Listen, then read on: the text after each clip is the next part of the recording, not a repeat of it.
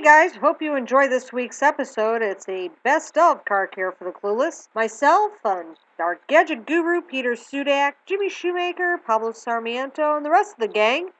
We're on vacation this week. You know, car maintenance never gets old. We always can learn a thing or two. So sit back and enjoy this retake of customers' questions.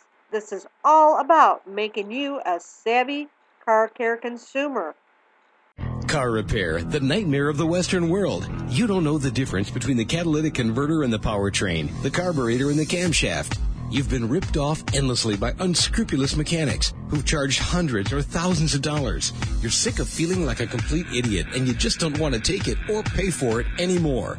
Well, your life's about to change. Meet Pam Oakes, ASE certified and top-notch auto technician host, shop owner, and author of Car Care for the Clueless, or How to Make Money While Maintaining a Vehicle. She'll answer your questions and teach you how to talk car talk. Get under the hood right now with Pam. And welcome back to another episode. This week we're going to be stressing car maintenance. You know, we forget about our car and it gets a little neglected, so we want to do some catch up, and this is the perfect month to keep on reminding you to do so. So we have 3 questions from my customers regarding car maintenance, and we're going to be talking about them this week. Of course, we have our cheap car care tip. We have our history lesson. We have our email question of the week from Mike. He's from Florida, and he's concerned about fluid leaks on his driveway. We have our gadget guru back, Peter Sudak, and he has an extremely economically priced gadget, which is very, very helpful for those who take long trips. And let's not forget our sponsors, Jasper Engines and Transmissions, 100% associate-owned and operated. For years, I've installed Jasper engines and transmissions into my customers' vehicles. They have a great warranty, the 3-year 100,000 mile, whichever comes first, and it's cheaper to replace an engine than it is an entire vehicle, which in these economic times, you know, is not cost effective for a lot of us out there. So if you're in need of an engine or a transmission, ask for Jasper by name.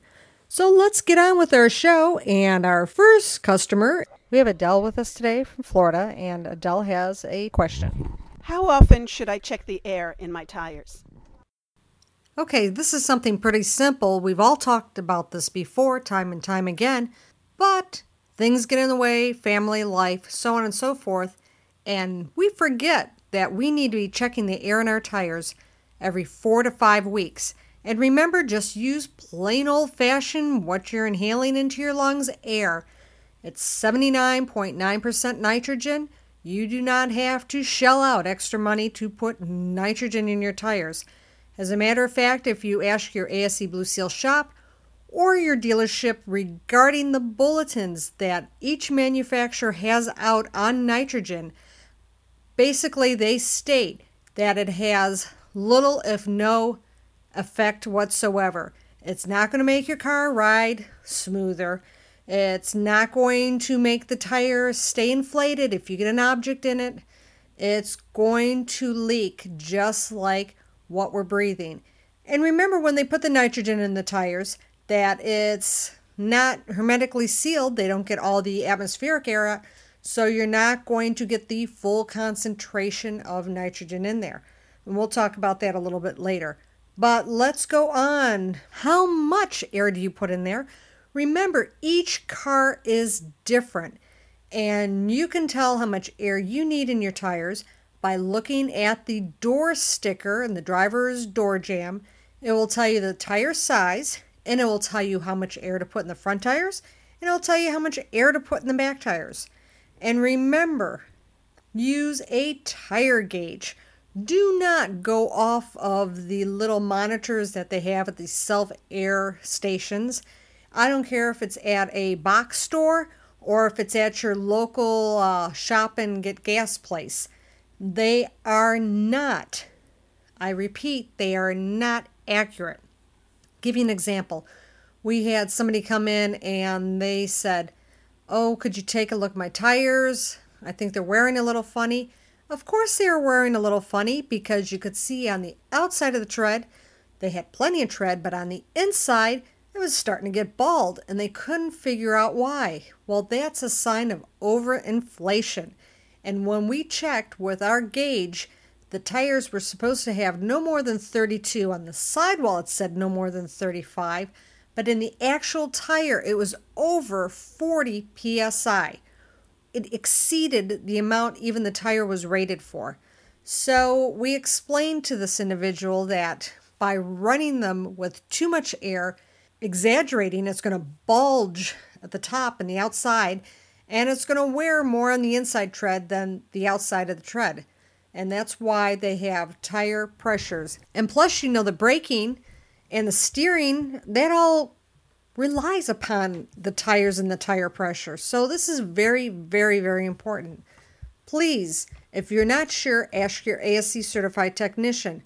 Also, you can get a digital tire gauge, or you could get one of those cheapies for $1.99. Don't count on using them more than 4 or 5 times on the cheapies, because they're plastic and they do become inaccurate, just like the gauges over at the self-inflation stations or at your box store with the self-inflation stations. So please pay attention to that. And of course, we want you to look at this tire tread. Tires are really expensive. We don't want to be putting money into our car when we don't need to. So when you get gasoline, we talked about this before, turn your wheels away from the gas pump. Before you get gas, you walk around to the front of the car and you look at the tire tread. If it's starting to look a little funny, right away, drive over to your ASE Blue Seal shop, ask your ASE certified technician if this is normal wear or if something's going on. So let's go on to our next customer's question. It's going to be Bob, and Bob wants to know, can you tell me how often I should be changing my oil with this hot, humid weather? Again, let's talk about if you're a severe duty driver, which means that you're in mountainous terrain and temperatures above 90 degrees, temperatures below 32, a lot of stop and go traffic, or if you drive less than 5 miles in one direction to work or to the store, you hardly use your car. These in general are considered severe duty. Each manufacturer has their own reference of when to change oil with severe duty. Some are at 3,000, some are at 5,000. So you need to find out from your ASE Blue Seal shop or your dealership whether you fall into this category. Now, on normal duty drivers, people that aren't in mountainous terrain, or they're in climates warmer than 32 or cooler than 90 degrees, and they really don't have too much stop and go traffic, or if they just use their vehicle like to go to the local library more than 5 miles away or to the grocery store more than 5 miles away, they would consider this normal driving. So you really have to look at your habits before you talk to your ASE certified technician and explain to them, where you actually use the car, and have them make the decision if you're a normal or a severe duty driver. Now, depending upon this, depends upon how often you change the oil. So even if you are a severe duty driver where you change the oil much more often than a normal duty driver, each month, and I stress each month, you need to have the fluid levels checked, and you need to have your air pressure checked in your tires. First of all, by doing this every month, you're going to save gas by keeping the proper air pressure in your tires, period. Who doesn't want to save gas? I do, and that's why every month I chose the day I was born, and I take that day each month and I put air in my tires. It's just a habit now.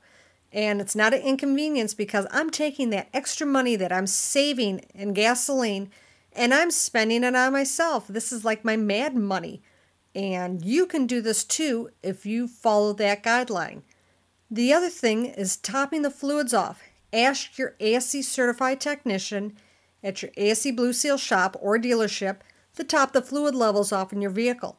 This is a good inspection in between oil changes, because if they see a little something starting to go on, the level in the coolant bottle is a little lower than it should be, they're going to look. And while you may have a $100 repair, it's better for a $100 repair for a little bit of a coolant leak than spending hundreds of dollars because you let it go or nobody caught it in time.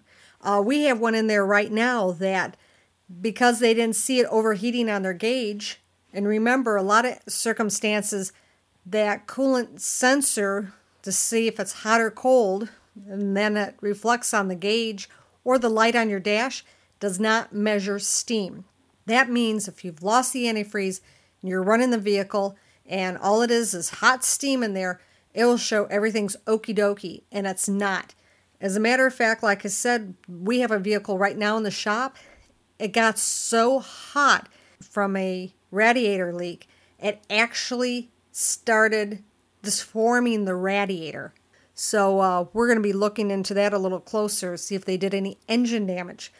So it went from a little coolant leak to a radiator, and now possibly an engine. See how quickly this happens? That's why it's so important to have these fluid levels checked once a month. See if you can catch something early. Trust me, it's hundreds and hundreds of dollars in your wallet, in your savings account, in your pocket for things that you want to do with it and not for your car.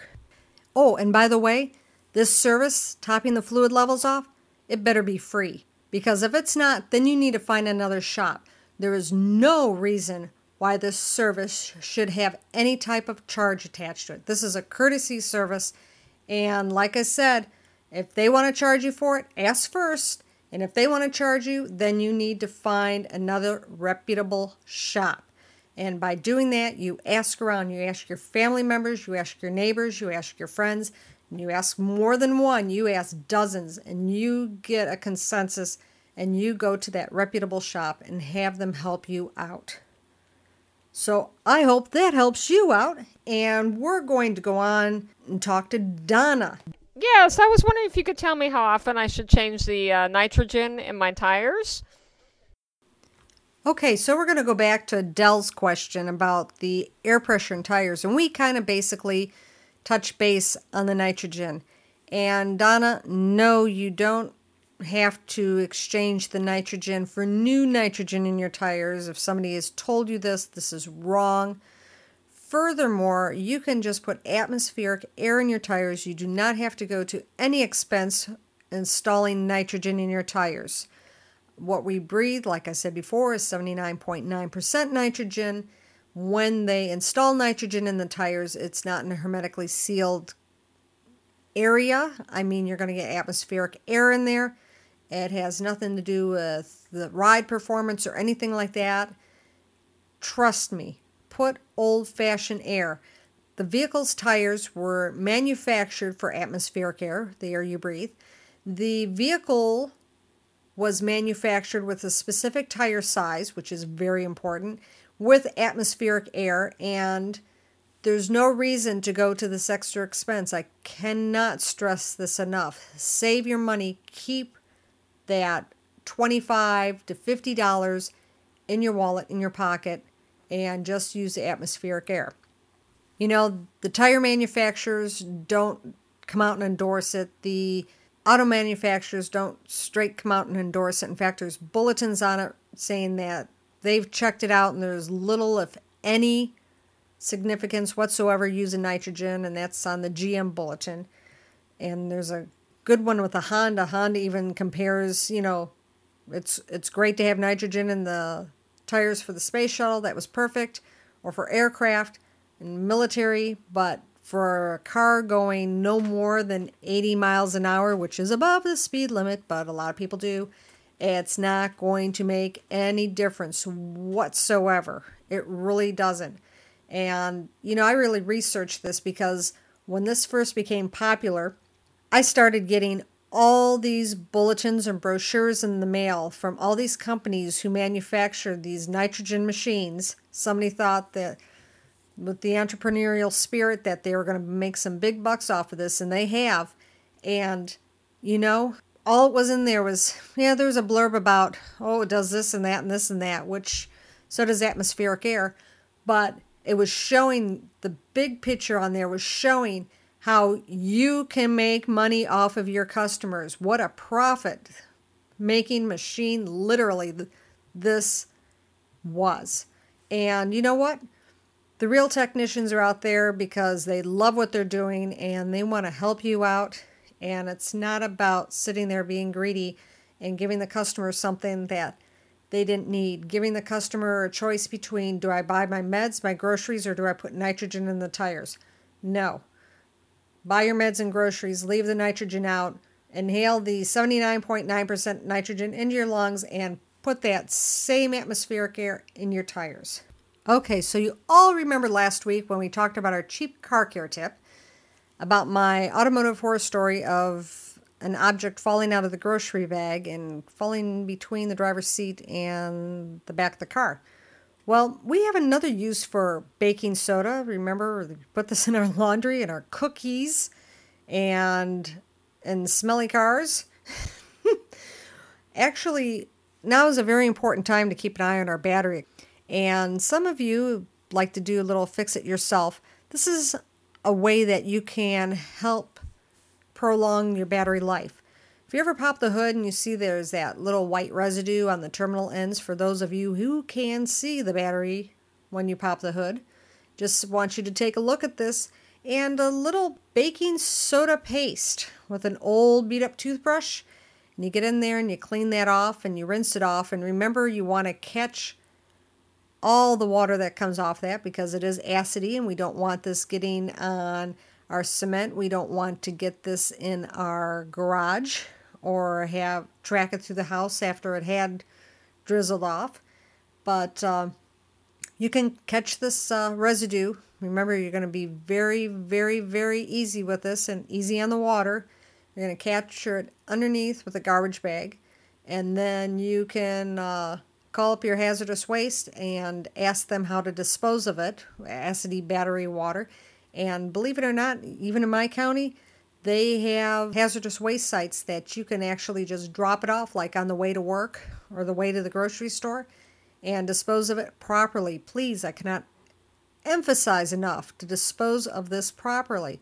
I mean, you don't want to get this in your drinking water. You don't want this in your yard. You don't want your kids tracking it through the house or your animals. You definitely don't want anybody touching it. If you take the proper care and you be very careful and very, very, very easy on the baking soda and the water to wash it off with, it will help you help your car and help your car battery last longer. So that's this week's cheap car care tip. Now let's get on to our email question of the week. Our email question of the week is from Mike from Florida. Mike's got a Hyundai Elantra, and he's noticed a couple oil leaks spring up, and he sees a little residue on his driveway, but he wants to know, how can you successfully stop oil leaks? Well, Mike, first of all, your ASE Blue Seal shop, an ASE certified technician or dealership, should know before diagnosing any type of oil leak that you need to find out where the source is from. And the absolute best way to check is using dye. They actually have engine dyes and power steering fluid dyes, coolant dyes, and dyes for your AC system to see where there's a leak. And there's a specific one for engine oil. It's non-toxic. If you get it on you, it's not going to hurt you. They have a little scale 1 to 5, and this is considered a 0, like very, very, very consumer friendly. You pour that in the engine oil and basically drive around for a couple of days. And then you go over to your ASE certified shop, and they have a black light. They'll put it up on a lift, and they'll see exactly where the oil is coming out of, if it is at all, because it may be something else or something that you drove through before, and it's creating this residue. But I guarantee you this is the proper way to do it. I don't care how dirty or nasty or greasy or slimy that engine is. When it's going to leak, that dye is going to come through and it's going to show a trace. It's going to trace exactly where it came out of. That is the best way to check and diagnose engine oil leaks. So I hope that helps, Mike, and go over to your favorite shop and have your AC certified technician put some dye in there, wait a few days, drive around, have a good time, go back, and have them find that leak for you. And good luck with that. So let's move on with our automotive history lesson regarding hubcaps. You know, we've all had vehicles that have had hubcaps on them, but you know, it all started back when Henry Ford was popping those Model Ts off the line, and they had this itty bitty little cap in the center of the tire, and basically that cap was a grease cap that kept the grease in there for the bearing for the wheel so the wheel could go around. It evolved into the little center caps back in the 40s, which would hide the lug nuts, and the rest of the wheel, of course, would be painted the same color as the car. We've all seen that in photographs or at car shows. And they'd have a chrome center hiding the lug nuts. And there, you still had the little chrome cap for the wheel bearing for the grease, but you couldn't see it because it had this fancy schmancy cover over it. Then when we started going into the 50s, that's when the heyday of the hubcap really came into play. They would have fancy ones with spinners on them, and then they'd have spokes, and it really dressed up the cars. And a lot of the automotive manufacturers, they really had a good time with these. In fact, some of them are considered works of art, and if you can get the older ones back in the 50s, they go for a lot of money nowadays. You know, about 30 years ago, everybody started backing away from the hubcaps, and they started going towards the aluminum or the chrome wheels, the fancy wheels in their cars, so they wouldn't have to be bothered with hubcaps. But on today's cars, some of them still have them, but they've morphed from steel or aluminum, and now they're plastic. And we'll see them once in a while on the side of the road. In fact, the plastic on them has gotten so thin that when we do tires on vehicles, you know, the car can maybe be 3 or 4 years old, and you can actually see them cracking because of the heat from the brakes. Remember, every time you brake, that wheel can get up to around 400 degrees. Cools off right away, but I mean, it is blazing hot while you're braking. And that plays a big role on why we see hubcaps on the side of the road. But I thought it was pretty interesting just to touch base on that and, you know, where they came from and why. Basically, it just came from hiding that wheel grease cover. And today we don't even have them. Now they're all situated in plastic behind the wheel itself, and you don't even see them. And so that's our automotive history lesson for this week. And let's get on to our gadget guru, Peter Sudak. He's got a gadget that's so cheap and so helpful. I don't know where he found this, but let's give Peter a call and talk to him. Hi, Pam. How are you doing today? Good. So what interesting gadget do you have for us this week? Well, we have one that we found that will work for drivers who have been driving a little bit too long and they're getting a little sleepy at the wheel. What it is, it looks like a little hearing aid. Okay. But what happens is when you start nodding off, like your head starts tilting down, when you start falling asleep, this little device in your ear will go off like a little alarm. Oh, okay. To like wake you up. To wake you up, yes. Oh, I've heard of that before. What an interesting gadget to bring up. Yeah, that's definitely something, because I know a lot of people try to push the driving as long as they can, and, you know, that's when accidents happen. So That's true. So that'd be a good gadget to have for you if you're going to try and push it. That'll let you know it's time to stop and pull over. And yeah, it's about as light and it's about as small as a hearing aid. Yes. It just kind of sits there and your head starts to bob or tilt and wakes you up.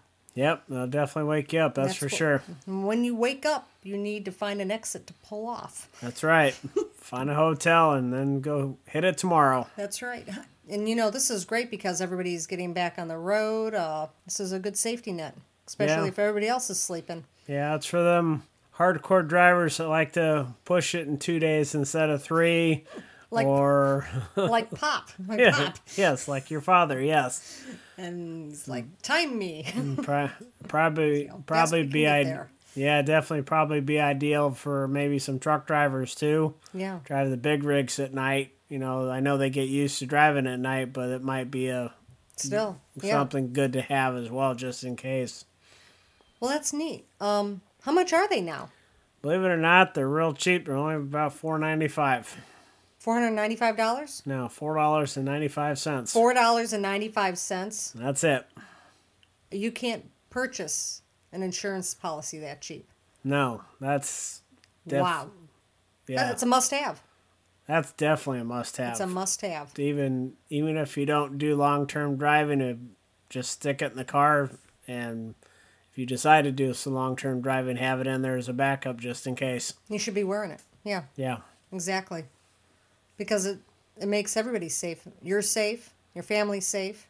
The people around you are safe. That's right. And, everybody's so sleep deprived. This is perfect. Yeah. So where would they find these? You can get them online. Parts like everything. Parts stores. I think they can special order them for you. I don't think they have them in stock, but they can probably special order them for you. Wow, that is really, really neat. $5 to keep you safe. You can't beat that. No, you can't. Well, you can't put a price on anything that keeps you safe, but $5. No. What a deal. Okay. Well, thank you, Peter, and we look forward to talking to you next week. All right. Sounds good, Pam. Thank you. Take care. And again, what an interesting gadget that Peter found. I mean, it's perfect. It's absolutely perfect. It keeps everybody safe. And for $5, you can't beat it. And that wraps up this week's episode of Car Care for the Clueless. I'm your host, Pam Oakes. Thank you again for tuning in. And a big thank you to Donna and Bob and Odell for their car care questions, and I hope we helped them out. And a big thank you to Peter Sudak, our gadget guru. I can't believe he found a gadget for $5. And how useful that gadget is as well. And let's not forget our sponsors. A big thank you to Jasper Engines and Transmissions, 100% associate owned and operated. Why replace your vehicle due to a transmission or an engine failure when it's more economically feasible to replace the part than replace the vehicle? And it's got a 3-year, 100,000-mile warranty. How can you go wrong with that? So if you're in a position that you need an engine or a transmission, ask for Jasper by name. And a big thank you to you for tuning in. And remember, this is all here to make you a savvy car care consumer. Until next week, take care. Thanks for joining us today. Please make sure to come back next week for another edition of Car Care for the Clueless. And don't forget to look for Pam's book, Car Care for the Clueless, or How to Make Money While Maintaining a Vehicle. You'll find it on our website. Just click on the icon Host Website right in front of you on the webtalkradio.net page. See you next week.